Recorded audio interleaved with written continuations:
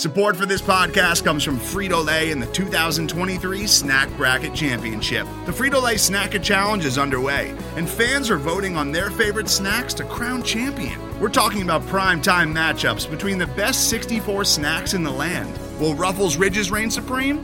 Can Doritos defend their dynasty? Or will Smart Food use their smarts for a surprise upset? Only you can decide. Get in on all the action for a chance to win up to $1,000 or a year's worth of snacks. Let your snacks be heard. Just go to fritolaysnacket.sbnation.com to vote and enter for a chance to win. No purchase necessary. Sweepstakes ends April 3rd, 2023. Void where prohibited. Year's worth of snacks awarded in the form of 52 coupons, each good for one bag of chips. See official rules at fritolaysnacket.sbnation.com. This is the Black and Gold Banneret podcast.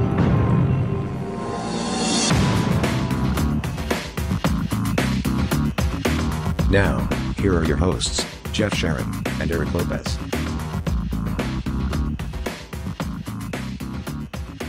Welcome to the Black and Gold Banneret podcast. Jeff and Eric with you here on a Wednesday night, the eve of the NFL Draft. We can talk about some football, Eric.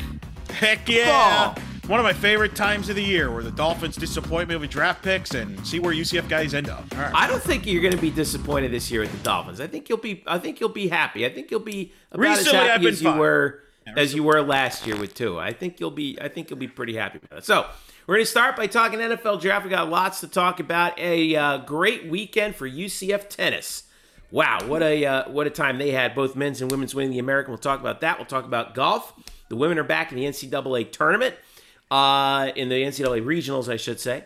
And we also got baseball turning the corner a little bit here, Elo. We hope. They're heating up. I gotta go after some of the cynics out there. I was very optimistic on the social media, and they were very pessimistic. So I got a question for those people. You know what? I am totally okay with you zigging when everyone else zags, Eric.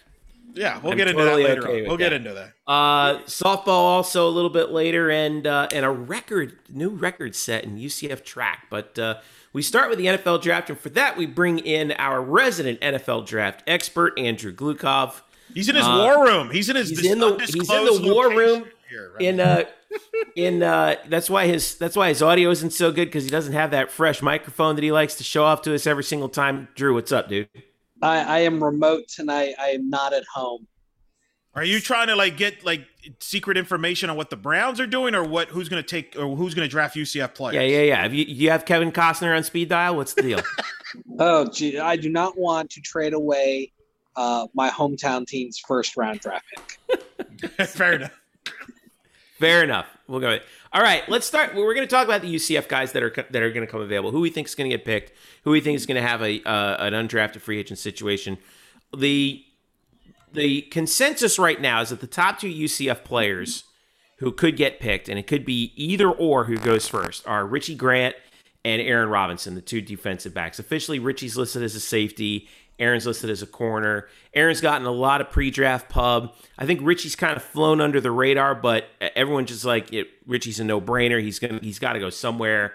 I'm looking at what is this, drafttech.com, because that was the first place that I clicked on when I was Googling. And they have Richie as 30th overall, which would put him in the first round. I think it's a possibility that one of these two guys could go late first round. It's a possibility. I'm not saying it's a definite possibility. It's a possibility. Drew, who do you think is going first, and when do you think they will go? I think it's going to be Richie Grant, but I think he's going to slide in the early second round. It's more of just a demand thing. There's more demand for corners, and one of the things that makes Aaron Robinson so valuable in the corner market is his versatility. One of the things that Randy Shannon used him for is he used him like Jabril Peppers, except as opposed to being a safety. But he moved him everywhere. He played corner. He on the outside. He played against the slot. He played as a third linebacker. He was very versatile, but he's obviously undersized for that linebacker aspect. But that gives a lot of knowledge and experience that translates well to the NFL.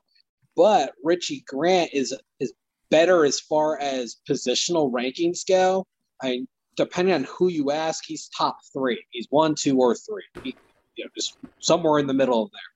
And I mean, he looks real good. And, 2-star prospect, has really grown. And I think ultimately Grant will be the first guy picked only for the fact of need.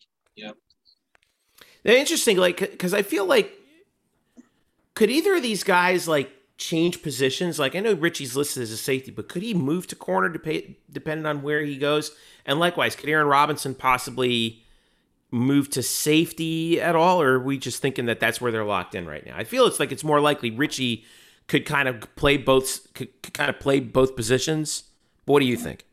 Well, from his positional drill analysis, I mean, he covered like Grant, Richie Grant covered like a corner, but is playing as a safety. So could he convert? Yeah, he could convert. Do I think he will? No, I think there's more of a chance of Aaron Robinson converting because he's already shown proof of that versatility. He can play center field. He can play up tight on man, and he can play as a zone backer. So if anyone's going to move positions, it's going to be Aaron Robinson. But I think both are pretty locked in where they're at. All right, so you're saying day 2 for both of them? I'm saying day 2 for both of them on the early half of day 2. Okay. Who's the next guy who's going to go off the board? We've been hearing a lot about Tay Gowan being a possibility. Tay certainly has the size to be an NFL defensive back. There's been some grumblings about could Jacob Harris even be the next guy selected? Who do you like as the third guy to go? It's Tay Gowan. He looked really good in 2019. He did himself an NFL disservice by opting out of 2020 and then not coming back to school. I'm not going to judge him for that decision. Everyone does their own thing. But from a strict NFL standpoint, he did himself a disservice because he only had 1 year at UCF. That's not a lot of film.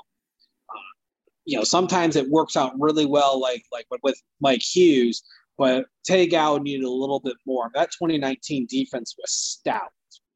Statistically, the best defense in the Frost Heupel era by far was that 2019 squad. And he was a big part of it. So, I mean, you have very high hopes for him. He didn't look all that rusty going through his pro day. A little bit here and there, but for the most part, he looked pretty smooth. He had a good shift within his hips and was able to move rather well. But you just wish there was more film. But I think he still could end up being a day 2 pick, maybe 3rd or 4th round, fourth at the worst. But I think 3rd round is a very realistic very realistic observation for Tay Gowan. Elo, go ahead. Well, I first of all, I agree. I think Richie Grant's going to be the first player. Mel Kiper, by the way, who released his final board. This is the board they're going to highlight, depending on which coverage you watch. If you watch the Kiper version on ESPN, he's got his big board. He's got Richie Grant number 50 overall. He's the number 2 safety ranked in Mel Kiper's board. And he actually wrote about Richie Grant, which I'm actually trying to grab right now. He's very high on Grant. He's got Robinson 76 on his board, and he's got McGowan at 96 from what I'm looking right now at this board on ESPN Plus, by the way, as we provides content as well. Another reason why it's not just streaming, it's also plenty of content, right? It's just the content I'm giving you people right now. It's Kiper's big board, right? The lead in. So I think Grant's a round 2 to round 3. I think I agree with you, Andrew, on your there as far as where he probably ends up. But I'm going to tell you something. I think I would argue, let me ask you both this. I could make the argument that Richie Grant maybe is the best UCF prospect in the NFL draft. I know you're going to say Mike Hughes. That's kind of he transferred out of Carolina 1 year. If you want to count him, that's fine. But I'm talking from a guy that's played his entire career at UCF. Richie Grant might be the best UCF prospect they've had in the NFL draft in maybe closer to a decade. Since when? Because I think it's been a while. Well, I don't know. You tell us since when. I think you could go back a decade. I think he's better than all the guys that have been drafted recently. I think he could be a Pro Bowl safety. I think he is that good. and I really believe that he's going to get drafted. So I would be surprised if he wasn't the first UCF guy drafted. To be honest with you, I think that whoever does take him, I think if he goes where you say he's going to go, and I do think that's probably where we go, early second round, he's going to be a steal. People are going to be looking back on that saying, man, look at all these teams that passed on Richie Grant. Yep. Here's what Mel Kiper says on his article about Richie Grant. Grant is one of my favorite players in this class. He could play as a deep safety or close to the line of scrimmage. He has 10 interceptions and forced 6 fumbles in his career. And then, how about this for a stat to know? Richie Grant has committed 1 penalty in 2,381 defensive snaps. Wow. That's crazy. How about that? That's crazy. First of all, that's a hell of a stat. Second of all, holy smokes, Richie Grant. It's remarkable, right? Like, I'm telling you, I think he's a steal. I think he's going to be a Pro Bowler. I think he's better than all the secondary guys UCF has produced. And I'm trying to think at the top of my head right now. I could make the argument that he's the best pro prospect, if you want, maybe since Bortles. Because Bortles, went number 3, so you have to count him. Well, there's a blazing hot take. Go ahead, Andrew. I gotta say, Bortles was overrated at 3. He was drafted because of his size more than anything else. Obviously, he has not lived up to expectations as a 3rd pick. But that's not really a fair comparison. I think that's actually selling Grant short. Okay, you want to go further then? You want to go further? Okay, I'm fine with that. Well, yeah, I mean, I don't disagree with you. He's done it all, and to prove that once again, stars don't really matter. He was a 2-star guy that no one really cared about. Yeah. And look how he developed. I mean, it was all about the cerebral aspect of developing. I think the closest guy that it qualifies is Brandon Marshall at that point. Yeah. And he was a 3rd-round pick from pound for pound. Yeah. I like that comparison. Draft, after completely tearing it up in the 05 Hawaii Bowl, and everyone took notice, got bumped up to the 3rd round because originally no one really paid much attention to Marshall because Mike Walker was the guy everyone was following. As far as UCF receivers, Marshall's had an outstanding career, and I think Grant's in a great position to do the same. I agree. That's a good comparison. It's a good comparison because I know some people in the audience right now are like, what about Gabe Davis? What about the? What I'm saying is, I think Richie Grant and Brandon Marshall, I like that comparison because Brandon's had a Hall of Fame career. Nobody really, thought that at the time when they drafted him, but he ended up having. I think Richie could have that type of impact. That's how highly I think of him. Well, and the thing about Gabe Davis, and I'm scared because I think Belichick's going to steal him too. I don't want to make a dig on Gabe Davis. That's not fair to him. The problem with Gabe is the fact there's not enough data on him. Right. He had his rookie year and that's it. And it's not fair to judge against him for just that 1 year. It's not like he flamed out. No, he's got a lot of potential, but I think. And he had a pretty good rookie year. To be fair, he had a great rookie year, and I think the storm. He'll have a nice career, and I think he'll have a good NFL career. But I'm speaking highly of Richie. That I think he could be a Pro Bowl guy. Like I think he could. He could be a game changer. I really do. I love his game. Watching him in person. I mean, Jeff, you've seen him up close. Yep. He just has a knack for the ball. That's why I agree with Adrian. I would not move him from safety because he knows. He's like a poor version Ed Reed. When I saw Ed Reed at Miami. He's not Ed Reed. I'm not saying he's Ed Reed. I'm just saying he's got those knack that he's around the ball all the time. And I think NFL teams love calling the poor man's Ed Reed. Yeah. I'll be honest. The guy that came to mind for me was Eric Turner. Of course, I'm a Cleveland guy. So there you go. Got to turn the clock back a lot. Rest in peace, man. But Eric Turner was an outstanding safety, had a knack for the ball, was able to make really good tackles. And that's something that Richie Grant also does that's unheralded is he makes tackles too.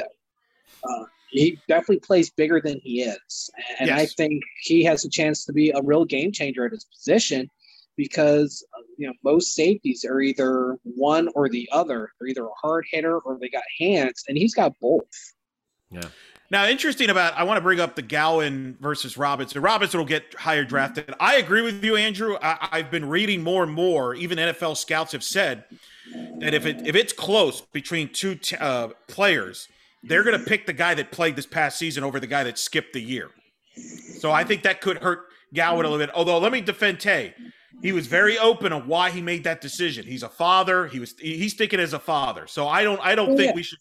I don't think he cared about, hey, if I drop a round. I think he didn't care where he was going to land up in the draft. I think he was worried about his family first, and I think he figured, you know what, wherever I get drafted, I get drafted. So that's kind of my stance on that. But go ahead. I would say I kind of hit it before. I want to make sure that no one thinks that I'm dogging him for making the choice that he did. Yeah, I probably would have made the same in the same situation.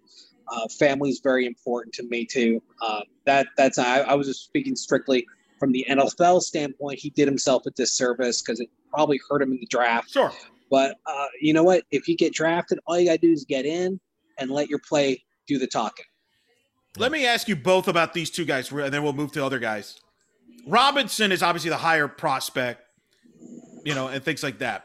Could we see a scenario here, though? Because this has kind of weirdly happened to UCF. I think back to Josh Robinson was the big prospect. The guy playing opposite of him was the afterthought, named A.J. Bouye. Well, it turns out Bouye had the better pro career for various reasons. Robinson had injuries, things like that. Any chance we could see this where, yes, Robinson gets drafted higher, but maybe Gowan is the guy that lasts longer, has a better pro career? Because I really liked him when I saw him in the field 2019. I think that depends a lot on which teams they go to. Agreed. But I don't think that there's anything that we can. I mean, sure, there's a possibility that could happen, but I think I like Gowan a lot. I don't think that has. I don't think that has. I don't think that where they get drafted, or in terms of which slot they get drafted, it has any bearing on that. I think it entirely. Well, I'm just saying, if you had which to make teams pick them up and where, and the injury luck. I think you mentioned that's part of it. Yes. We can't really say. I don't think that's fair to evaluate that. I personally like Gowan better than Robinson. And I know I'm in the minority on that, but just as far as watching him, and it's tough because one took the year off and things like that. I know Robinson has more upside. I just think Gowan's going to be that. There's always that secondary guys that get drafted later in the day in the back end that end up being on the roster for a decade. Yeah, it's true.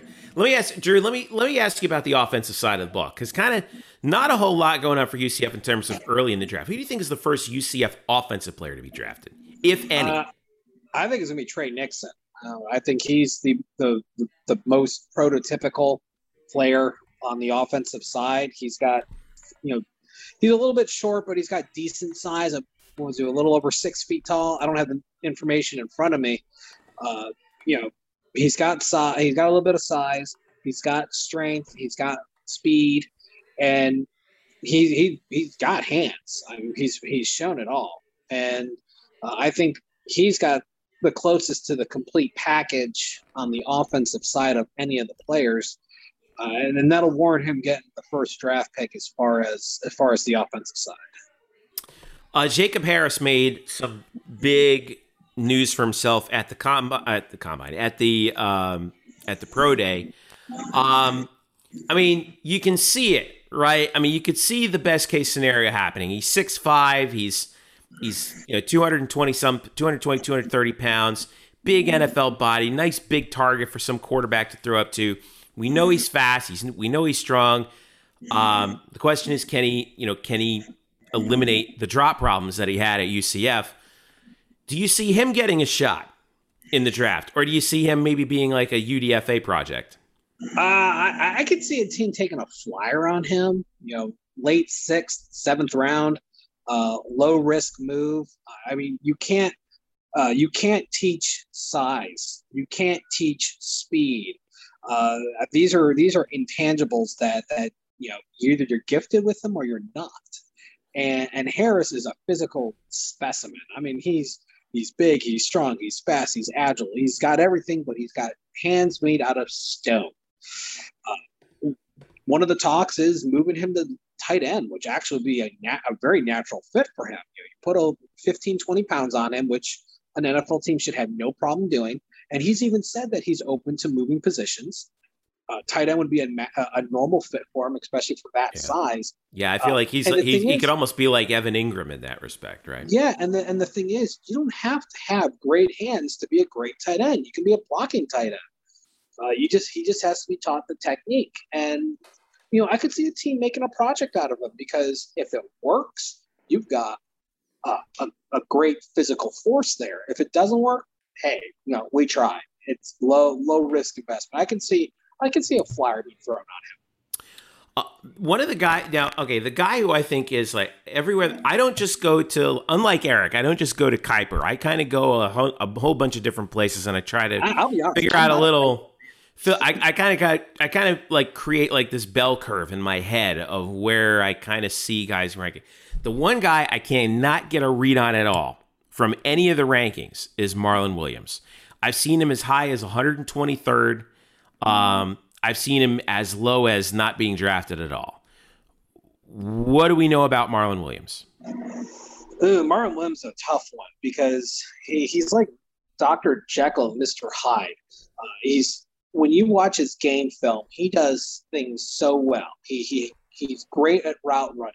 He's got great hands. He can block. He's got agility. He can avoid tackles. He has field awareness. Unbelievable hands. Oh, yeah. And then you put him in the drills, and he was terrible, just dreadful in his measurables. He's undersized. He's under speed. He's under agile. Basically, everything that you don't want in a wide receiver from the pro day, that was him in his measurables. But when you look at game film, it's a completely different player. He's a great downfield blocker, which you needed in wide receivers.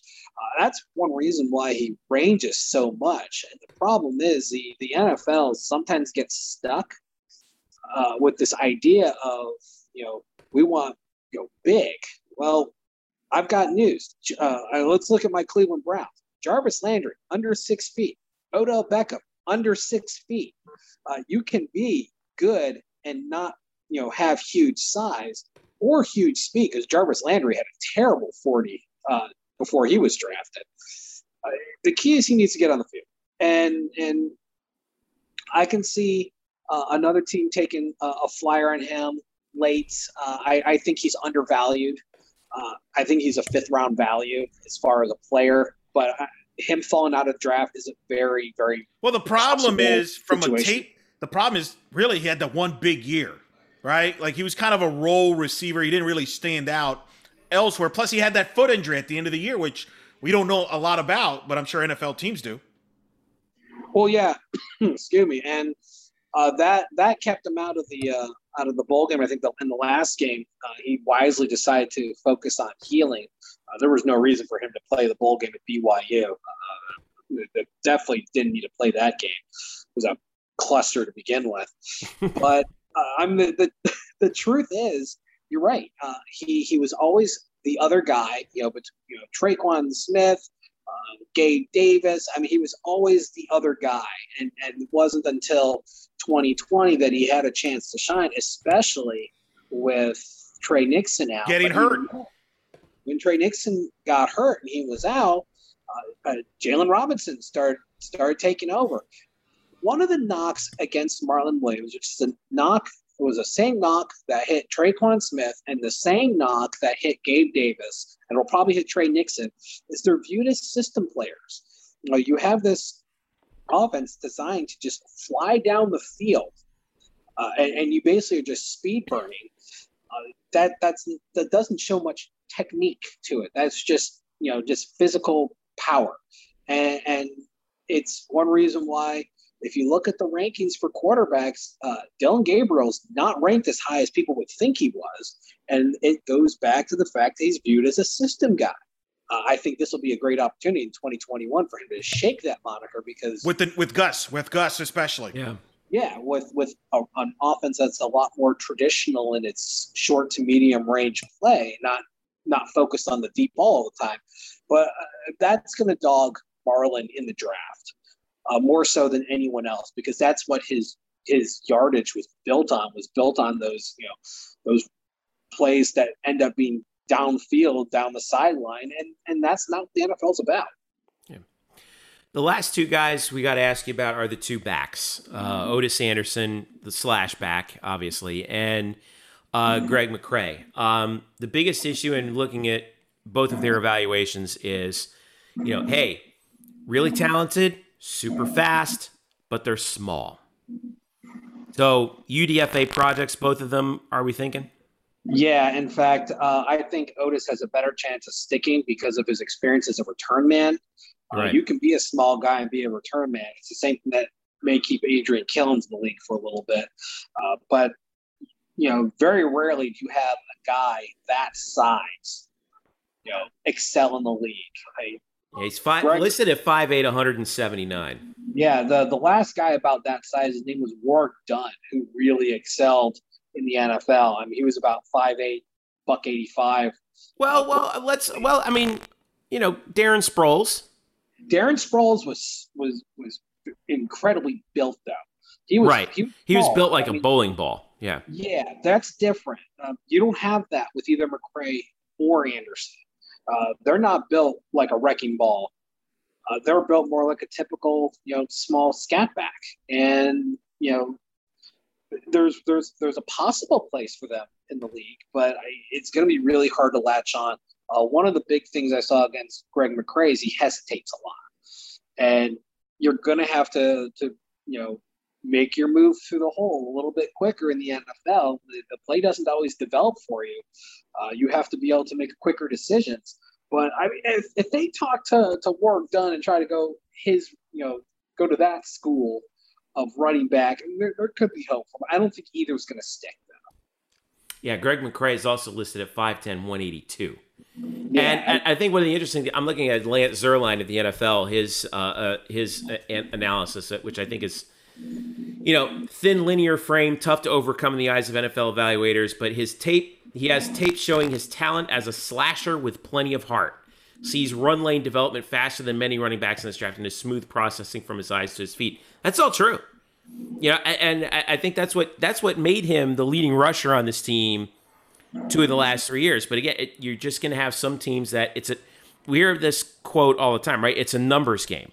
We're just going to see too many teams that look at him and say, if it's a choice between, a guy who's going to be like our fourth running back and special teamer, right? They're going to choose the guy who's like 6'1", 205 as opposed to a guy who's 5'10", 179. And it stinks because I would love to see Greg McCray in an NFL uniform, but yeah, especially in a position that right now is not a priority in the NFL. Teams don't go out of their way to draft running backs. And the other thing is too, like Greg didn't catch that many passes. Nope. And to be honest with you, Otis didn't either, although he was a receiving option. I mean, obviously he was listed as a running back / receiver, but and we know him for making big plays in the passing game, right? But in terms of sheer volume of catches, he really didn't have that many, especially I think, heading into last year, because I felt like Heupel used him way, way more in the backfield than he did outside, right, Drew? Oh, yeah. It was more Scott Frost who used him as a utility player. Mm-hmm. Yeah, Heupel used him more as an exclusive running back. And they didn't do too many checkdowns either. That was actually one thing I noticed during the spring game this past month, is the fact they were using the running back as a check down a lot more, which is actually really encouraging because, you're going to need sometimes that third and fourth read on plays as opposed to just force it in there and hope for the best. Yeah. Do you see like Otis as maybe like a kind of like what I thought, Adrian Killins would be, like kind of a Tyreek Hill sort of gadget guy? I mean, he could be. He's more experienced at returning than Adrian Killins. Killins is just a flat-out burner. Otis Anderson, because he's not as fast as Killins, is a little more savvy running the ball. Although that's not to say he's not fast. Not to say he's not fast, but I mean, Adrian Killins is really fast. Yeah. I mean, I guess you could say that's not a dig. It's kind of like trying to say you're not as fast as Usain Bolt. I mean, you may be great, but I mean, come on. Yeah. Right. Last word to you, Eric. Well, let's make our predictions here. So let's see if when you guys agree, disagree here. So I think we all on the same page. Richie Grant, round 2, round 3 range. I'm thinking. Okay, let's do it this way. I want to do it this way. Let's do which guys go day 1, day 2, day 3, and then which guys go undrafted. I'm thinking nobody on day 1, although if we're lucky, we might. Day 2, definitely Aaron and Richie. What do you guys think? I go with. I agree. No day 1. I'm gonna go. I'm gonna go with you on that one. I think Gowan's gonna miss out just a little bit. He'll probably go early day 3, but Robinson and Grant definitely day 2. Eric? Yeah, I'm trying to remember the round. I'm still getting used to this new format. It's first round is day 1, first round only. Yeah. Round 2 and 3 on. It's like they took the. Remember where it used to be the first 2 days? Yeah. They took the first day and split it into 2 days. So the first round is primetime day 1. Day 2 is 2 and 3, and then round 4 through 7 is day 3. Yeah, I would say, Grant and Robinson will be day 2. One goes maybe mid to late second round. Maybe the other one goes third round. I think Grant will be the first guy taken. Maybe Jacksonville. Maybe Urban. You know what? I just don't I hope whatever not. Jacksonville's where careers go to die. Please don't send him to Baltimore. For some reason, my entire I keep thinking, God, Richie Grant is just a tailor-made Baltimore Ravens. It could be. You're back. Right. That's a good one. No. And I don't want him to go to Baltimore because I can't stand the Baltimore Ravens. Maybe he could be a Steeler too. You never know. Steeler would be interesting. Don't tell that to Drew, Mr. Brown fan. Shut your filthy mouth, Eric. I don't want him as a Steeler, and I don't want him as a Ratbird. Well, then your team should take him and avoid that. Yeah, how about you guys draft him? I always say Gowan round 4, 5, so I would go with day 3. I personally don't think any offensive players will get drafted. If they do, I think it's round 7 at best. I think I agree with Andrew. I think the knock of this playing in a system, I think will hurt these guys. I think they're all free agents. I think we're going to get Tay on early day 3.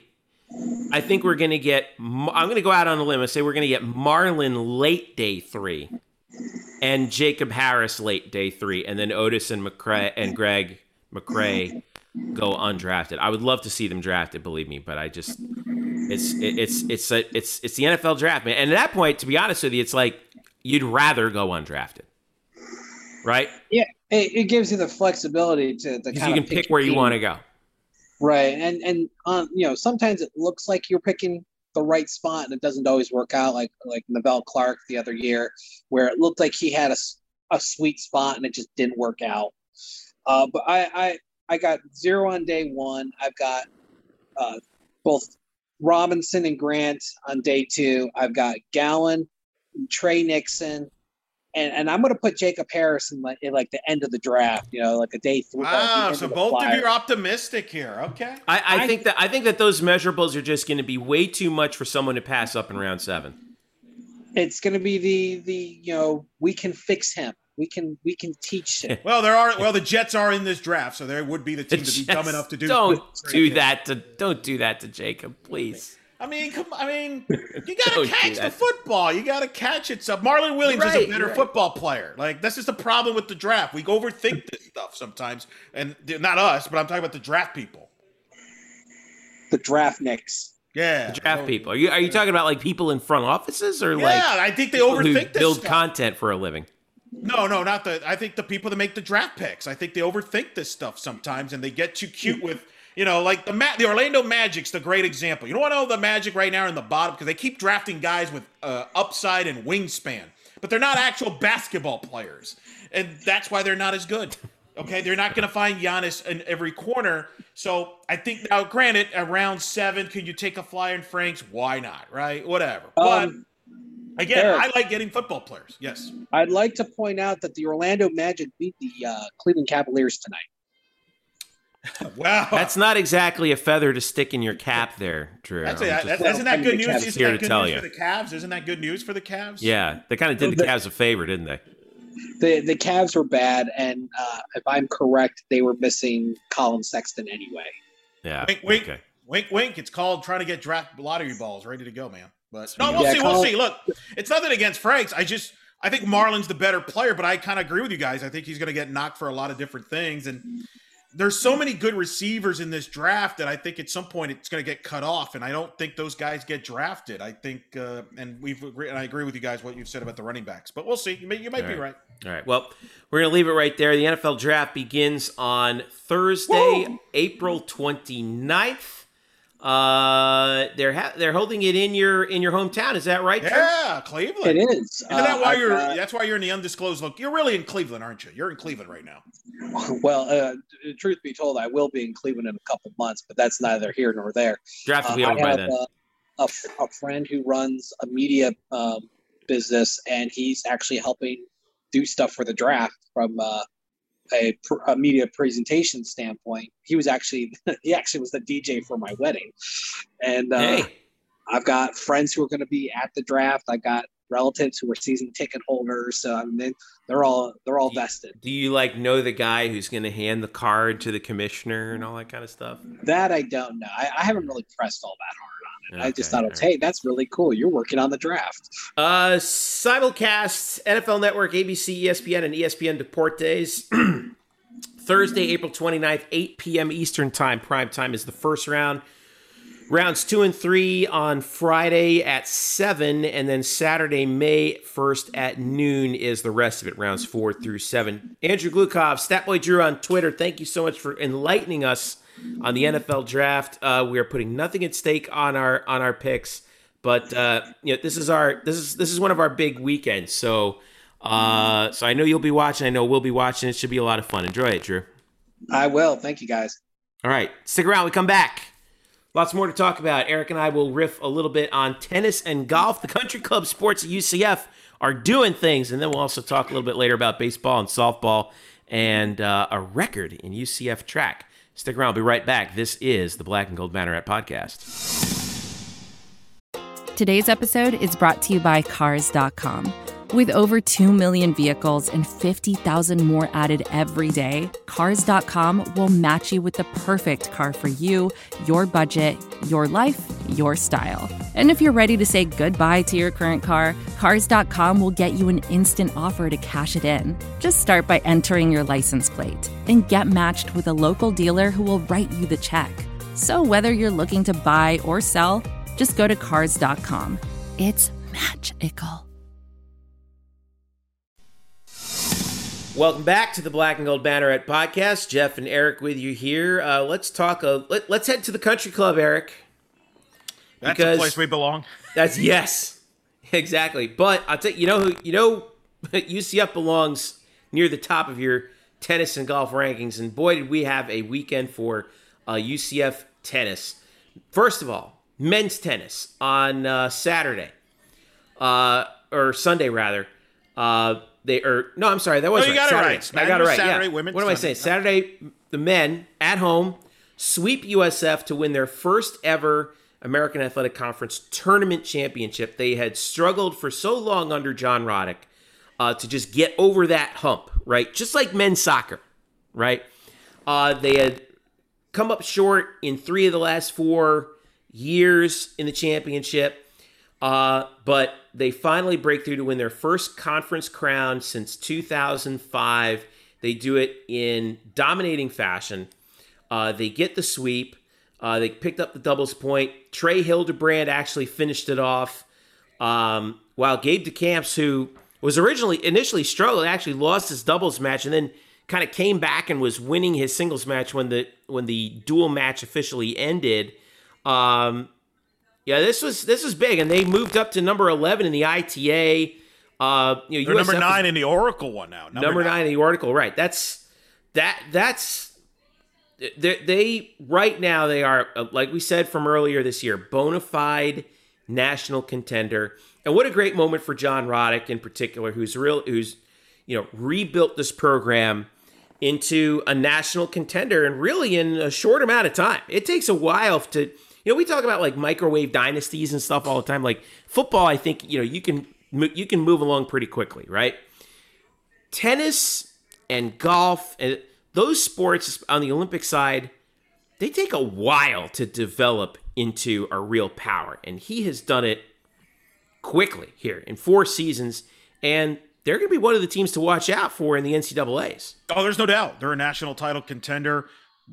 It helps that they don't have to get on a bus or travel with pretty much the entire postseason will be in their backyard. I tweeted this out on Saturday when they won the championship, and I will say it here on the podcast. When we look back at the Danny White era, the mainstream media obviously will focus on the hires of Scott Frost being maybe the best hire, or maybe Abe, or et cetera. And I get all that. But if you really go pound for pound, the best hire Danny White made in his era was John Roddick, because John Roddick basically helped fix 2 programs. He was named the director of tennis, which is not a position you give, that was a created position. That's how they got him out of Oklahoma. First of all, the fact he even got him to leave Oklahoma was incredible. I remember when that came out, the college tennis world was shocked. So to bring him here, and nothing against the tennis program from before, but let's be honest, the tennis program has been at the bottom. Like, I think if criminally underinvested. Right. Like, if we rank the programs, tennis was at the bottom. And to be in now, this will be 3 NCAA tournaments, a conference championship. He hires Brian Konietzko, who has helped turn around the women's tennis program. You've got 2 top conference national title contenders. This is all under John Roddick's watch. We had John Roddick on earlier this year. I recommend if you go back to our archives and listen to that. And just the vision he's had for these tennis programs has been remarkable. It's been a remarkable story, an underreported story, how this tennis program has gone from where it was to where it is today. It's really, to me, it's the story of the year right now in UCF athletics. As far as on the field, obviously the coaching changes in football will be the top stories we look back. But I'm talking just from an incredible story in college athletics. What this tennis program has formed is incredible. They finished the season, or they haven't finished the season. They're still playing. They're 21-3. They've won 13 in a row. 13 in a row. Their last loss was to Georgia, who is number 17 in the country at the time. They lost 4-2. They lost, at the wire to Texas A&M at home. They lost 5-2 to Florida in the season opener, and I think if those 2 teams played again today, it would be a much different situation. But right now, looking at the Division I men's team rankings, and this is up to the second, the Oracle ITA. You're right. They're not 11th. They're 9th. And behind Texas A&M, who they lost to. Behind Florida, Texas A&M's at 8. Florida's at 2. So, and Florida's at 20-2 overall. Number 1 is Baylor at 28-4. But, this is a team that I think is very dangerous in this field. And could really pose a problem for somebody, especially when you consider the fact that, like you said, Eric, they're going to be playing a lot of this tournament at home. I think the first 2 rounds are at predetermined sites, but they haven't announced that yet, right? No, I agree with you. They have not announced it yet, but I would assume they're in good position to host that as well. Yeah. So we're going to have to wait until we see what is the selection show? It's Monday, May 3rd, 6:30 on NCAA.com. The same day as the women. The women will be at 6 Eastern. The men will be at 6:30. So that's when we'll know the brackets. All right. And just to update you on some of the individual rankings, Gabe DeCamps right now is in 10th in the singles rankings. Liam Draxel of Kentucky is number 1. And then in the doubles rankings, Trey Hildebrand and Bogdan Pavel are top 10. Now they're at number 9 with a 9-1 record. Let's see, I think there was one more. Yeah, Gabe DeCamps and Trey Hildebrand, 8-4 together, 37th. So that gives you an idea of where UCF's individual players are in the double, because that's important for after the team championships is the singles and doubles championships too. Right, really, and the individuals will get announced as well on that selection show. You're right. And watch out for Juan Pablo Grassi-Mizuki too, who was the most outstanding player of the tournament. He's 87th right now in the country. I wonder if he's going to get a bid in singles. I don't know how many they let in, but I think he might be on the outside looking in just barely. But on the other side, okay, we talked about the men on Saturday. On Sunday, the women got their chance, and it was a little bit more of a battle, I think, than most were anticipating. But then again, it was against Tulsa, so of course it's going to be a battle. But they got it done, 4-1. They win 3 matches in 3 days against South Florida, Houston, and Tulsa in order to win the American. It's the second consecutive American Athletic Conference Tournament Championship. Of course, remember last year it was canceled. But they finished they were through the conference tournament at 18-4, having won 6 in a row. And I think that they're where the men are kind of really coming on as and making a lot of noise. I feel like the women's team is really flying under the radar right now, and they're going to be a tough out. Oh, there's no doubt. And they have the veterans that were part of the Sweet 16 team in 2019, so they've been through this before.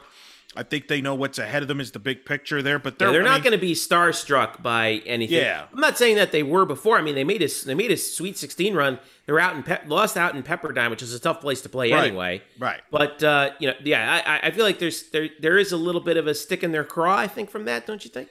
I think so. I think they have that experience. That's why I think it'll be interesting to see where they get seated when the brackets come out and how the field looks. But they're ranked number 8 right now in the latest poll. So they're veteran, they're deep. That match in the championship was weird because they had to take it indoors because of the weather. So right. The championship was described on indoors. So unfortunately, the unfortunate thing about that is you didn't get to see the women's play on ESPN Plus. They got put back to, I believe, the USTA stream, which is great.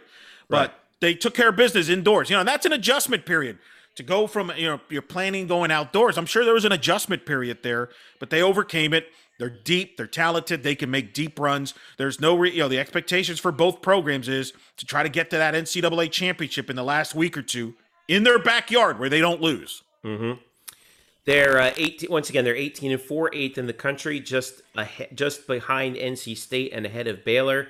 7 teams in front of them from 7-1. NC State, Florida State, UCLA, Pepperdine, who they lost in the NCAA tournament 2 years ago, Georgia, Texas, North Carolina. North Carolina is undefeated at 26-0.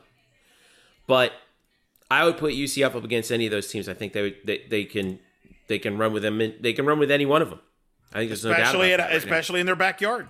I mean, they've built a home court advantage, and I think they'll get a lot of support. I think people are starting to catch on to this because this is legit here. These are 2 teams that could win the national championship or at least make a deep run into it. And that's it's a pretty remarkable story. Again, what John Roddick and Brian have built. It's insane that we're saying that, but that's where we're at. Valeria Zaleva, who is obviously key for UCF, their top singles player in the ITA rankings, 17th in the nation in singles.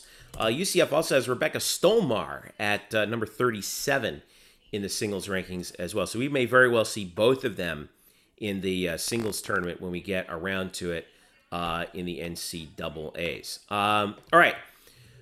Let's talk a little bit about golf. UCF women's golf, or let's start with men's golf, actually. I want to start with them because they finished in 4th place in the American tournament, and that's pretty much the end of their season. Am I right, Eric? Because I mean, not necessarily. Okay, so tied for 5th, I should say.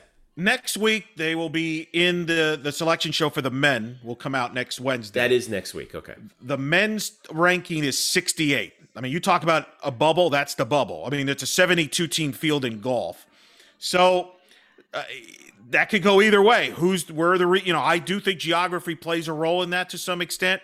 Mm-hmm. I wouldn't. Well, if that's the case, then I think they should be in good shape. We're in Florida, after all. Yeah, but I wouldn't make plans. I wouldn't make plans for the tournament. It's really going to be tight, and I don't know if they'll make it or not at 68. If they were I wish they were in the 50s. If they would, I think if they would have had a better showing in the American, that might have helped them in. I think they're going to fall short, but I'm not going to close the book either. So I think we should leave it open and hope for the best next week for them. But certainly a 5th place, being in their backyard, I think they probably thought they could do better than that. But the league is strong. And so we'll see what happens. Now, countering that, the women's team, they found out today that they are in the NCAA regionals. They will be heading to Louisville. They're the number 9 seed in the Louisville regional. This is and they did receive that at-large bid to the NCAA regionals, despite the fact that they finished fourth in the American Championship, which head coach Emily Marin had said after the match that she was kind of disappointed in how they played that tournament. They were first after the first round. Emily said, this is the quote from her, according to UCF, quote, "We are a little disappointed in our finish today. It takes all 5 players stepping up, and we just didn't get that. I'm proud of Pat Pidden for her best finish of the spring. We're excited for an opportunity to compete in the NCAA regionals in a few weeks." But they still kind of had to sweat it out a little bit, but they do go they did and they didn't. I mean, they're kind of, their RPI, their number was like in the 32, 33 range. 33, right. Yeah, so they were going to get it. I think she was disappointed because they had a chance to they didn't make a run. She was hoping they could make a run at the leaderboard at that last day, and they didn't do it. And I think she was disappointed by that. But as a result, they're a 9 seed in the Louisville regional. It's a very stacked regional. South Carolina, if you read some of the golf people that follow this, they're a national title contender. Auburn is very good as well. At Florida State speaks for itself. Texas, so it's a very loaded deal. But as Coach Marin has told me in the past, and I'm sure has told you, I mean, you're not playing these schools, you're playing the golf course. Right. So it's about the golf course there at Simpsonville, Kentucky. She's familiar there, so we'll see how they go. Big thing, too, this is the 7th time in the Emily Marin era they've gotten to the NCAA tournament. Remember, last year they probably would have been a tournament team, but COVID obviously shut that down. And then the 2 years she didn't make it with the team, she got individuals into the NCAA tournament. So, she's now at 7 teams. She's taken 7 teams to the tournament. That ties in 10 for years. The third most. Right. Third most in UCF history right now. She's among, if you count bowl games, Georgia Leary, for example, went to 7 bowl games with UCF. Coach Waller at men's golf, 7 times. Renee Gillespie, UCF softball, 7 times to the tournament. She's top 3 now. She's tied with those group for third most in the history of UCF coaches. Jay Bergman is number 2. I think he made it 8 or 9 times with baseball. Then Amanda Cromwell, 11 times to the NCAA tournament is the best for any UCF coach in history. But Emily Marin, man, you talk about under the radar coach here, the consistency that she's built here at UCF women's golf. Solid as a rock. Can't ask anything more of that group. And I tell you, I mean, what can you say? You can't argue with those results either. I mean, 7 out of 10 years, that's hard to do. I mean, especially in a sport like golf where it's a crapshoot every single time. I mean, you don't know how you're going to come out from day in to day out. Nothing is a sure thing. But they, again, are going back to the NCAA tournament. And they should be a pretty solid contender up in Louisville. The highest compliment is now it's to the point she's built it where you're surprised if they don't make the tournament. Right. That wasn't always the case. That was never always the case prior. Right. That people kind of assume they just make it every year. That's not true. So she's on track to be maybe the greatest women's golf coach in the history of the program. Yeah, I think you're absolutely right. So congrats to UCF women's golf. And a couple other things that we wanted to pass on. Congratulations to Ana Laura Collado and Pat Pidden, who were both named to the all-conference team for the American too. And they will be key to UCF if they want to make it to the NCAA championship, which would be, I think it's the top. Is it the top 4 make it? I think, Eric. I don't remember how the numbers work. I forget exactly how it was. I think it's the top 4 in each region. Might be, but let's just the easiest. Yeah, finish very high, and the top 4 you probably get it. Yeah, that's probably the easy bet. All right, so. And we're hoping to have Emily, hoping to hear from Emily. Yeah, in the next week. Next week, we hope to get her on before they head out. Such a great interview. I love talking to Emily Marin. She's so good. Fantastic. By the way, also A+ Twitter follow for you. Amen to that. I agree. In the UCF community, A+ Twitter follow. She is the best. Well, you know she'll be doing 2 things this weekend. She will be obviously preparing her team for the tournament and watching a UCF alum in the PGA Tour, isn't she, Jeffrey? That's right, and this is a good story. This is such a cool story that came out, and it went viral on the PGA because of a video that they showed. All right, so every golf tournament, every PGA golf tournament, they have a Monday qualifier where local guys can actually try and qualify for the tournament, and this week the tournament is this week's tournament is the Valspar Championship, which is being held in the Tampa area, and you've probably seen the video already. But Michael Visacki won the qualifier and will participate in the tournament. His first ever PGA Tour appearance. Now, Michael Visacki played at UCF for one season in 2012-2013 for Bryce Waller. Was pretty good as a freshman. Probably had a shot to be, to improve as a college student, but decided after 1 year to just turn pro. So he played on a minor tour. He's been on a minor tour for the better part of this decade. 164 starts on the West Florida tour, and he's won 37 events on the West Florida tour, and these are events that are like 1 or 2 day events, and he's won some about $140,000. But over the course of like 10 years, that's not a lot of money. And I actually linked to his profile in the story, and you see the money he's won. It's like $1,000 a year, $250 there. Almost like sometimes he's like covering his green fees, right? Well, he wins the qualifier on Monday, and he calls his dad, and there's a camera right in front of him, and you can hear him talking to his dad, and he's in tears, fighting back tears, talking to his father, telling him, "Dad, I made it." And wow, what a moment it is for him. After, that's a real golf life story, right? Playing in all these tournaments and keep fighting to get the dream, to achieve the dream. And he finally did it. He finally did it. After all of those tournaments, these little tournaments up and down Florida, he's going to get the chance to play in a PGA event. And shout out to our boy, Anthony Lenahan, who gave us an update on and kind of filled us in on everything. So the story is, he obviously he doesn't get his tour card. He's only qualified for this week for that event. If he finishes in the top 10, he gets to go to the next tournament. If he wins the tournament, then he gets his tour card and an exemption to next year's Valspar. Okay, so that alone is a that's something to play for. But I don't think he's even thinking about that. I think he's just happy that he got in. And wow, just what a moment for Michael Visacki, and he's kind of become the local fan favorite this week as well, getting ready for the Valspar Championship, which will be Thursday through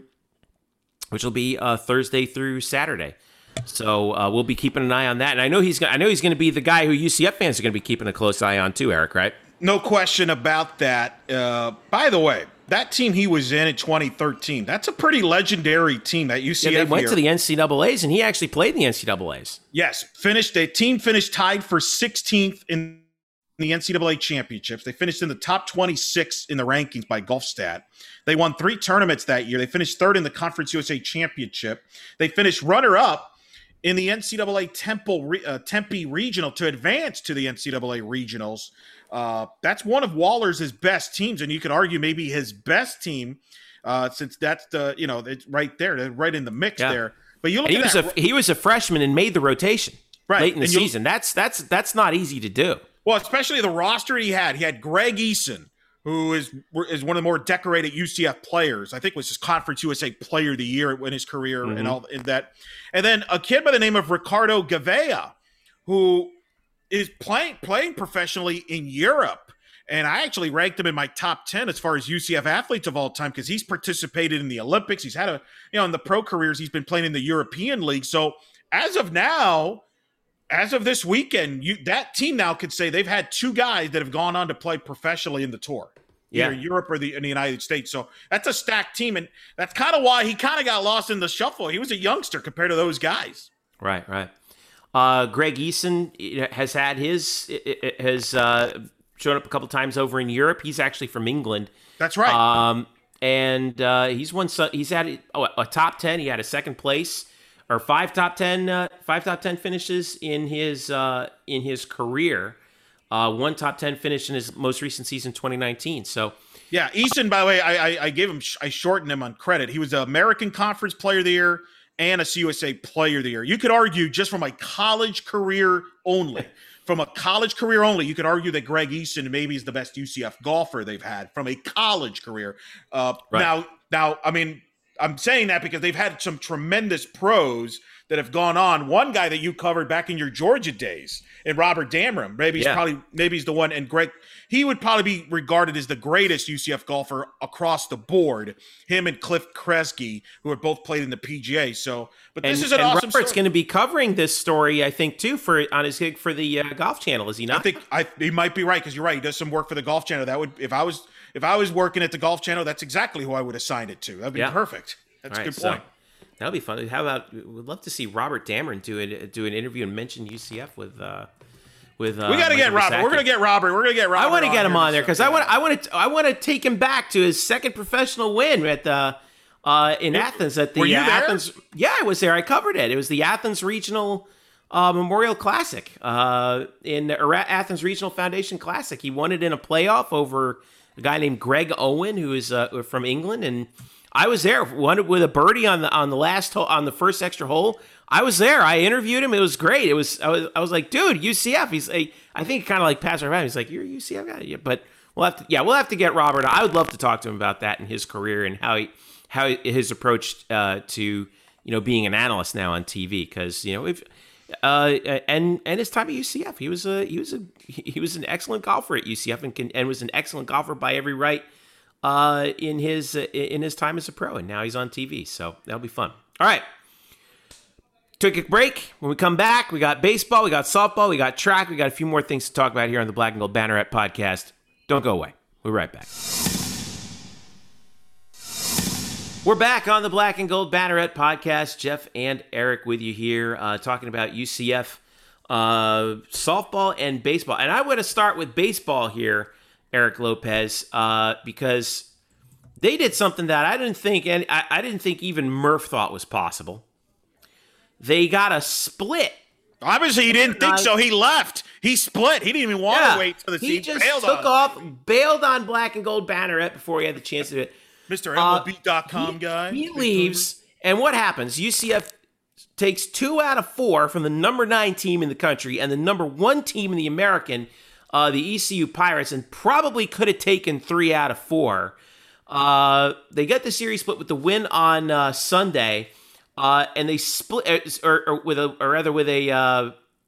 go back and talk about it. So ECU won the first game 4-2 on Friday. It was a doubleheader. UCF won the second game, though, 10-5, put a 10 spot on the board. Saturday, Pirates win 11-8. That was a game where UCF had a couple shots to win it. But the Knights won game 4, 6-1. And on top of that, this is despite the fact that Colton Gordon did not pitch for UCF this weekend for what we don't know the reason why. I mean, it could be an injury. Lovelady could have decided to rest him. We don't know. But 2 out of 4 ain't bad in this case, especially against a team as strong as ECU is. We talked about the power that they presented to plate. Really good pitching, but UCF stood toe-to-toe with them throughout this entire week, didn't they? Yeah, it was a really well-played series. They earned that split. Jack St. Clair was the story on the last game of the series. He was tremendous, allowing just 1 run, striking out 7. What a great start for that kid, huh? His best start. Yeah. His best start. And look, they got a split. How significant was that split? Their RPI going into that series was 137. It jumped all the way to 88. They have not been under 100 the whole season from an RPI standpoint. So it gave them a life pulse, honestly, for the season. Now they can say they have 2 wins over East Carolina and 2 wins against Ole Miss. Those are top 15 teams. If they can get on a run now, they won 3 out of 4 against South Florida the weekend before. You get a split against ECU. If you could play your best, now we don't know what Colton Gordon's status is. We don't know what the situation is there. We'll hopefully find out. We'll definitely find out this weekend when they play Memphis. But if this team can go on a run, they got 16 conference games left. All right. They got 4 with Memphis this weekend. They've got 4 at Tulane, which is looming big. Tulane is the second best RPI team right now. Probably D1 baseball has them as the second team as far as the tournament team, because I do think the American will get at least a second team in, if not more. It's been a down year, but if you look at the geography of college baseball, a lot of South schools, in particular SEC and ACC schools, are going to host. You kind of need teams from the American to get into the tournament. So I think the committee will look for that. And I think UCF has a shot if they can go finish strong. Now they're hosting Memphis, host Wichita State, at Tulane, host Houston. If they can go 12-4, let's say 12-4, that would put them at 31-25. I think that gets them right in the mix into the bubble going into the conference tournament, which is pretty remarkable considering the hole they've dug themselves into. That also would put them in conference. They would be, you said 12-4. They would be 21-11 in the conference, which is the 5th strongest conference this year in college baseball. Yeah. I think that would certainly make a statement there. And they would get them back in the mix. And the thing about the Lovelady teams here, they usually finish the season strong. So you hope that this is the turning point here, that they can start playing their best baseball. And I think they need to pound Memphis this weekend. They need to win at least 3 out of 4 there. And I think the season still has a shot here to be salvaged. And look, I understand a lot of people have already turned, they're upset about the season. It's kind of funny how, baseball people turn their backs on them. Here's my question to you, Jeff. Why are our expectations for this baseball program out of whack? And here's why I say that. I feel like we have this expectation that the baseball program should be a top 25 team every year. And yet, since 2004, which was when they made the regional final in Tallahassee when they were a member of the A-Sun. That was their last year. That was the last year in the A-Sun. 05 was their last year. They didn't make the tournament. 05, yeah, you're right. I'm sorry. 04 was the last year they made the tournament as an A-Sun member. They were a win away. They ran into Stephen Drew in Florida State. Since 05, this program has only made the tournament 3 times. Won 1 conference title, which was in 17. That was a Lovelady coach team. Why do we? I feel like we kind of keep pushing this narrative that we should be this power in baseball, but the stats and the history suggest that we're really not. Like even in the Jay Bergman era, as great as that era was, it wasn't like UCF made the tournament every year. He only made the tournament, I think, 9 times out of like 20 years or forever. So I feel like people have this standard, like they think baseball should be like football, and it's not. You look at South Florida; they have not had success in the postseason as far as making the NCAA tournament consistently either. I would argue that Miami hasn't been Miami in a decade or so. In fact, one of the latest projections doesn't even have a team from the state of Florida hosting a regional right now. I'm not saying that they shouldn't be better. I'm not saying that there's not reason to be disappointed. I think Coach Lovelady and the staff would be disappointed where they're at right now. But I also feel it's gotten carried away, in my opinion. Well, I think what you're talking about is the difference in competition between the Atlantic Sun era and the Conference USA / American era. And I think in baseball, you can put the two together because there are obviously a number of teams that traveled with UCF to the American from Conference USA who are competitive in the American in baseball now. Tulane, ECU, obviously among them.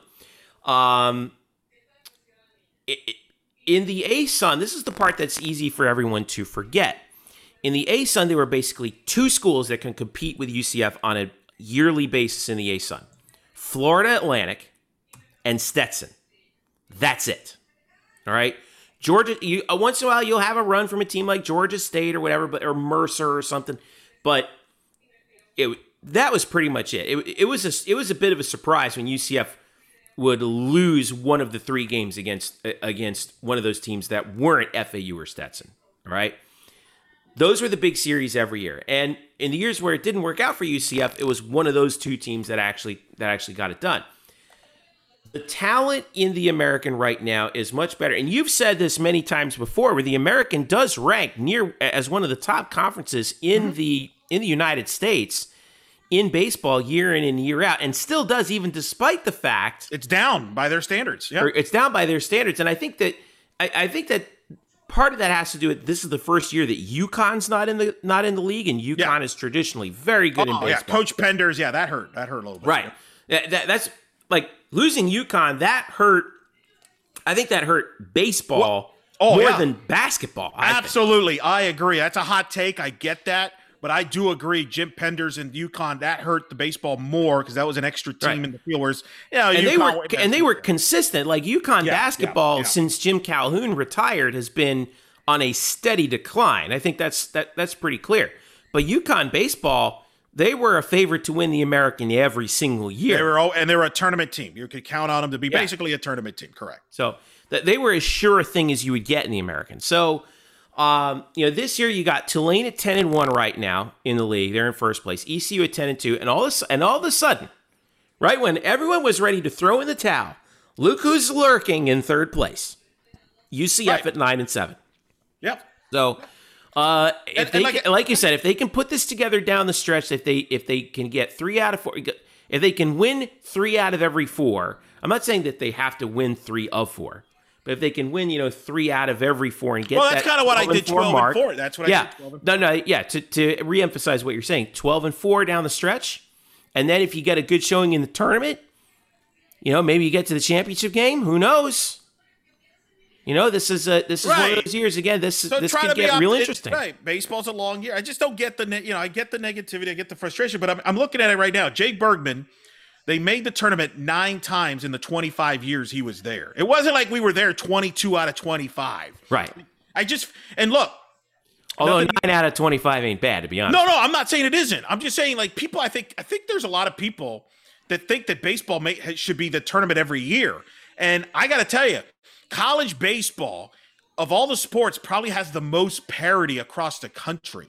Right. The difference between number 1 and number 50 in college baseball is not much. Not much at all. And I just don't I just don't get the negativity. Like, Greg Lovelady can coach. He got Wright State to a regional final. He's won a conference championship here. They've been one of the last 4 teams out the last couple times. I think they would have been a tournament team last year. I think baseball got hurt the most of all the casualties of the COVID sports getting canceled last year. I think baseball got hurt the most because I thought that team was his best team he's had, and I think they would have been a title contender, and they would have made a tournament, and it's always going to be a what if there. And I get that. Look, this year a lot of things haven't gone well. Injuries, things like that have hurt this team. But I don't, I'm not waving the white flag on this team. I think this team has still got an opportunity. But they got to win. They got to win games. And I think they got to get to that 31-32 win mark. And I think if they do that, which would include a series win over Tulane on the road, they could be that mix to be that second or third team from the American and maybe sneak into the tournament, assuming they pick up a couple other wins in the conference tournament. So let's see what happens. That's all I'm saying. Let's see what happens. Stop being so, being snarky with your comments every time I'm trying to be positive on the baseball front. I have a feeling this rant is for an audience of 1. Well, just like, look, they split with ECU. I didn't expect that. Did you? I mean, they played well. I mean, that's it. Yeah. So we'll see what happens. And look, if they lose to Memphis, then that's disappointing. But I also think we got to look. I've been to John Giuliano Park. The renovations have been good. I've also been to Dick Hauser Stadium. I've been to Mark Light. Those are the 2 great baseball stadiums. Like I think there's a lot. This baseball job. That's the Yankee Stadium in Fenway Park of college baseball. Right. I just think there's a lot more.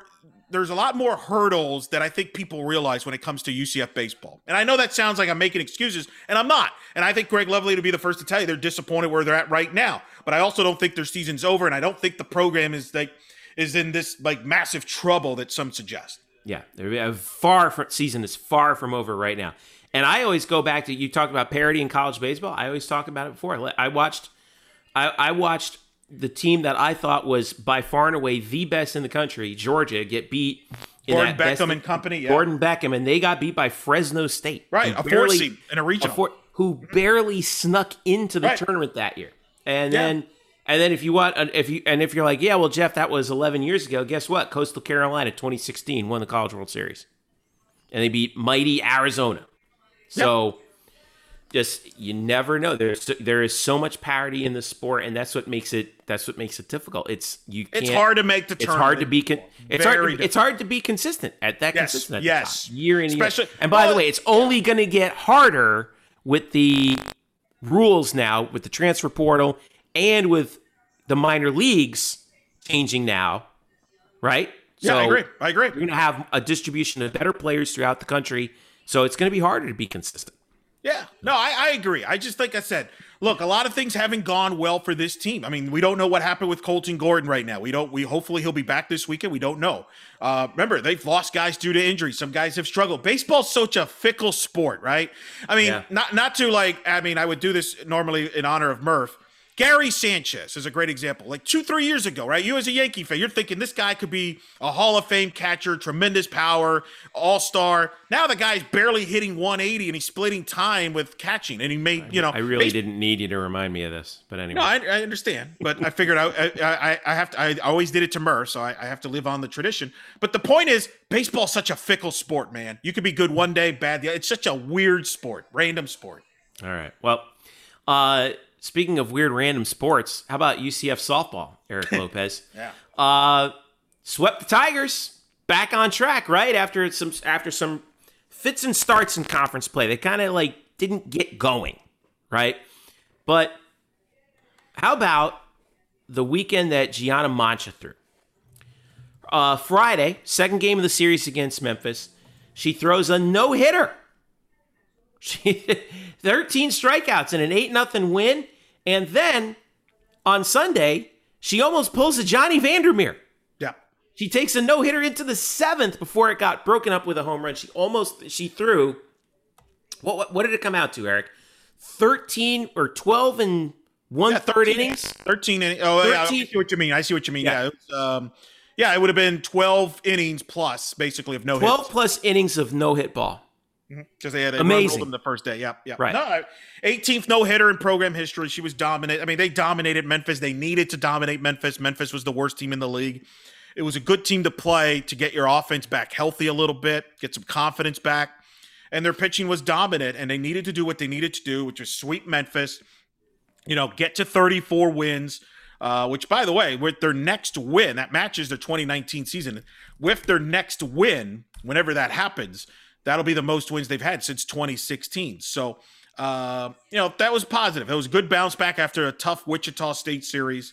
But this team's fine. Look, they're 31 in the RPI. They're going to make the tournament. It's a matter of now finishing strong and seeing what happens. Now, the conference situation's kind of a long shot, but that's okay. What you want to do now is kind of get ready, finish strong here. You got Ole Miss, who's really good. Then South Florida. And then you got the conference tournament in Tulsa. You want to finish strong here, try to win the conference tournament. You need a lot of help to win the regular season. I wouldn't bank on that. But it's a strong team. And, Shannon Doherty's tremendous. Jada Cody. By the way, UCF, 52 home runs as a team, breaking the record held by the 2005 team, which you were witness to in person, for most home runs in a single season. This team's already done that in 46 games. I think the 05 team did it in 77 games, to give you an idea. UCF is there are 7 teams that play softball in the American. They are one of 4 who are above 500. Houston, ECU, and Memphis are the ones bringing up the rear. But there's this really big logjam up at the top, Eric, with Tulsa and USF tied at the top at 12-3 in the conference. Wichita State at 15-4-1, UCF at 13-6-1. This is going to be a real ringer down the road for softball right now. By the way, credit to the league. The league is, again, number 5. It sounds like a broken record. They're the 5th strongest conference in college softball this year. That's even with Houston struggling. Imagine if Houston was up to the par where they normally would be. This would probably be a top 4 league. So, Wichita State's very good. They just knocked off Oklahoma State the other night. Again, who's ranked in the top 10, Oklahoma State. South Florida, they have the best pitcher in the country, in the league, I should say, Georgina Korick. They're making their move. Tulsa's very good. Dallas is a nice pitcher. I think this league is a 3-bid league, could be a 4-bid league by the time the selection Sunday arrives on May 16th. It's a strong league. It's not like UCF's losing to bad teams, is kind of my point. I know that people were disappointed, and rightfully so, losing the Wichita and Tulsa series, but it's not like they're losing to bad teams, and I think I have to remind people of that. This Ole Miss series that's coming up. What do we know about the Rebs right now? Probably one of the surprises of the year. Ole Miss, Jamie Traxels, the first-year head coach, came over from Minnesota. That was the big offseason move in college softball coaching. She led Minnesota to the Women's College World Series. Ruben Felix, our friend, who used to be UCF assistant, was the interim coach and an assistant at Ole Miss for many times, but was not retained. A lot of people didn't have high expectations this year. They thought it'd be a rebuild team, but they've been really good, 31-16. This is a top 20, depending on which poll you look at, this is a top 25 series. They got a great pitcher in Anna Borgen, who's 10-4 with a 1.5 ERA. I would expect UCF to see her on Friday night. She's a senior. They've got good pitching with a 2 ERA. Offensively, they got some talented players. Paige Smith has some power. Interesting, a familiar name on the roster is Autumn Gillespie, who might be familiar to some softball fans. She was at UCF here in 2016 and 17, transferred to Ole Miss and reunited with Ruben Felix and Mike Smith. So she's been at Ole Miss since 2018. So it's kind of funny that here it is in her super senior year. She'll be facing, we talked about Riley Buck in a recent episode. Here's Autumn Gillespie, who's had a pretty good career at Ole Miss. So UCF will get to see her. It's a very tough series. You're going to Oxford. You're going to an SEC place. Very interested to see how they match up. Interesting to see how they do the pitching matchups there with Aaliyah and Gianna. Do they use both of them for 3 games, and then who pitches the 3rd game? But it's a good series, a very good series, 2 good teams. The winner of this series probably stays up or moves up in the top 25, and the loser probably drops out, but who cares? It's both of these teams are tournament teams, and both trying to improve their resumes. 8 games left for UCF before they come back into conference. It's a long 7 games. 7 games left. 7 games. I'm sorry. Yeah, I thought it was for some reason. I keep thinking it was a 4-game series against Ole Miss. It's a 3-game set. They come back home for 4 against South Florida on May 7th through the 9th, including the doubleheader on Saturday. And you'll be calling those, right, Eric? When they come back home for South Florida? That's the plan. Now, there's a chance that ESPN might pick up one of those games nationally. We'll find that out early this week. We'll see. So that would not be good for me personally, but it'd be good for everybody else. So good for the program. Yeah, exactly. And that's senior weekend, by the way. So yeah, and that could have regular season title implications either with UCF or South Florida. Likely it will. And then you have Corrick and you got Aaliyah White and Jasmine. It'll be their final weekend at home, likely. So it'll be emotional with that rivalry, which has been, that wasn't get played last year. By the way, depending on when you listen to this, since by the time this listens, the regional host sites will be announced. It'll probably be 20 sites will be announced for 16 spots. That's what I've heard. So that will give you an idea probably where UCF will end up. You'll have a pretty better idea, which probably will be Gainesville or Tallahassee. South Florida's got a pretty easy weekend coming up. They're playing ECU. That's correct. ECU with Allison Kime doing commentary on ESPN Plus with Drew Felios. Good for Allie getting back in there, huh? A little weird to be doing Bulls games, but, hey, man, you won't hold it against her. Paychecks are paychecks, That's right. So, all right. So, Ole Miss, that series starts on Friday at 7. No word on TV for that SEC one. Network SEC Plus. Network Plus? Yeah, Okay, unlike Memphis, who decided who could not stream the softball series because they're fairly shorthanded staff-wise. Ole Miss does not have that problem. It will be all 3 games will be on SEC Network Plus. And you can get that through the ESPN Plus app, right? Should be able to. Yep. Okay. All right. So that'll wrap it with softball. Last thing we want to talk about, track and field. We don't talk a lot about UCF track and field, but we need to start paying real close attention because we got a real star in the making out here. UCF had their home event this past week at the Knights Invite. The star of the day was Renaya Jones. She competes in the 100-meter hurdle. She's a freshman. All right. She snaps off a new school record, not just a freshman record, which she already had this year, a personal record and a new school record in the 100 hurdles of 12.73. Now, how good is that? That time qualifies her to try out for the U.S. Olympic team. That's how good that was. Smashed Jackie Coward's old school record by almost 1/10 of a second. And Jackie tried out for the Olympics a couple times too. Now, she's that good, okay? But Renaya, wow, congratulations.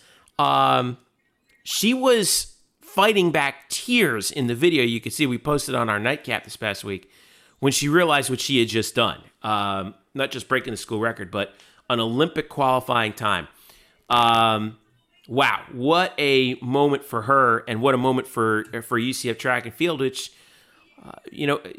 we've got some hurdlers out here at UCF that we've had for quite some time, even going back to Jackie and a couple other folks we've had. But to have a freshman post this kind of a mark is really, really amazing. And wow, future's looking really bright for UCF track and field. We wanted to get that shout out out there because what a run. What a run. Dana Boone, who's took over a couple years ago, might have been one of Danny White's last hires, maybe. I have to look back at the time period there, but might have been one of his last hires as far as a head coaching is concerned. It's kind of quietly building this program back up to what it was under Coach Gilbert when they were in the heyday, where they were NCAA regionals and tournaments, and they've got talent there with Brian Jackson, who kind of runs the cross-country aspect of it and is the assistant. They've kind of built there quietly some talent there on that roster with track and field. And I think, Valerie Lestrade kind of dominated the cross-country. She was just a freshman, made headlines. And you mentioned now Renaya Jones. They're starting to build around. I think track and field here is on the rise. And I think you'll see some possibly here a contender for the making the tournament this year. So salute to Dana Boone and that staff for kind of turning that program around after kind of a couple years of rebuild. Well, this weekend they're in Jacksonville for the UNF Invitational, which is their last regular season meet before the American Championships, which are in 2 weeks, May 14th. That's hosted by USF out in Tampa, May 14th through the 16th. NCAA East preliminaries are May 27th. So, again, UCF is aiming for that American Championship. Whether or not they're the favorite right now, I don't know. Usually Houston's pretty good at it. Yeah, when in doubt, just pick Houston. Leroy Burrell, Carl Lewis. They're all coaching there. Yeah. So, but they should contend. They should at least contend. And the bright side is exciting there. Again, the youth on this team is kind of the exciting thing about it. I mean, that's the thing that's really, you could see the turn. I mean, Jones is just a freshman. She's just a redshirt freshman. She's already setting records. And then Lastra is a girl who could be the Anne-Marie Blaney, the next Marie Blaney. She broke a lot of Blaney's records. Didn't she break Anne-Marie's, a couple of Anne-Marie's freshman records? Yes, during the cross country and then the indoor season as well. She's more of a distance run. She's the distance runner. But they've got talent here. They're young. And I think these are Coach Boone's recruits here. And I think we're heading back to what it was. Remember the Coach Gilbert, they were dominant teams. They were a perennial Ariel Scott, a national champion. It was a long slog to get them to where they were in Carol Smith-Gilbert. That's how Carol Smith-Gilbert got the USC job. Yes, and that's why I think I ranked her top 10, top 11 in the coaches there. But Dana Boone's done a good job. And again, I think that might have been one of, if not the last Danny White head coaching hire, it was one of the last hires he made here at UCF. 2018 was when Dana came in. Yeah, I think that's right. Yeah. I mean, I'm trying to think who else would have been hired after that. What time in 2018? Because did Cindy Ball come in? Cindy was summer of 18. Summer of 18. I just had Dana's. But Dana was hired June 8th. Ooh, that's like neck and neck right there. Yeah. Wow. I think they were hired within a week of each other. That might be true. Well, they both have looked pretty good. So Danny White left us pretty good coaches. Yeah. Breaking news. Hey, he's left us some pretty good coaches. Also took some coaches with him. But anyway, we're not going to open that. We're not going into that. We're not going into that. All right. Let's wrap this thing up. Don't forget to follow us on Twitter, UCF_Banneret, Facebook.com/BlackandGoldBanneret. You can follow Eric at Eric Lopez Elo. You can follow me at Jeff_Sharon on Twitter.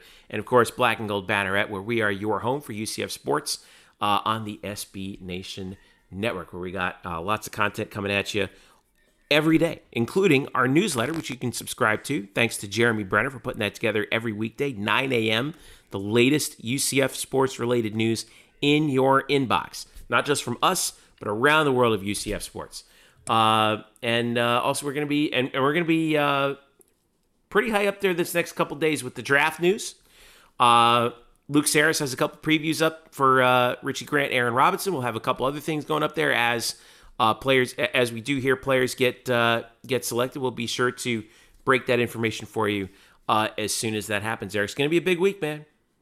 Man, it's NFL draft's fun. Let's enjoy it. And hopefully we see the UCF guys end up in places we want them to end up and not against, like in my situation where I have to deal with Gabe Davis now a couple times a year. I want my Giants to draft a UCF guy. I don't know who. I don't care. I think the Giants have drafted one UCF player in franchise history. It was Darcy Johnson. And by the way, I always thank Darcy because he gave me an autographed picture of him in a Giants uniform when he came down one time and I met him. He was doing a TV show with us. And my buddy Nate Califf told him, he's like, Jeff's a big Giants fan. And Darcy's like, really? You're a Giants fan? He's like, I'll be right back. He went out to his car and got me a photo and signed it for me. He said, I have it hanging on my wall here on the Wall of Fame. So Giants, come on. Let's get it together, guys. Let's get somebody. Let's get Richie. Let's get Richie. Go. Richie or A-Rob. Let's go. Or Tay. I'll take Tay. I'll take anybody. You need help in the secondary? It sounds like you're calling for secondary help. I want some secondary help. We need some receiver help too. I wouldn't mind getting Marlon. Okay? Take a flyer on Marlon late rounds, see what we got. Little speed burner for Daniel Jones to throw to. I'll take it. Marlon's got good hands. Just saying. Giants could use that. We got Galladay though. Yeah. We got Galladay. We got Evan Ingram coming back, but well, he definitely needs help with the hands. Yeah, I know. So anyway, all right, that's enough Giant talk for the show. I know. I'm done with that. NFL Draft tomorrow. We'll be watching it, following along with you. Follow us at UCF_Banneret. For Eric and all of us here at Black and Gold Banneret, I'm Jeff Singh. Thank you for listening. This has been the Black and Gold Banneret podcast.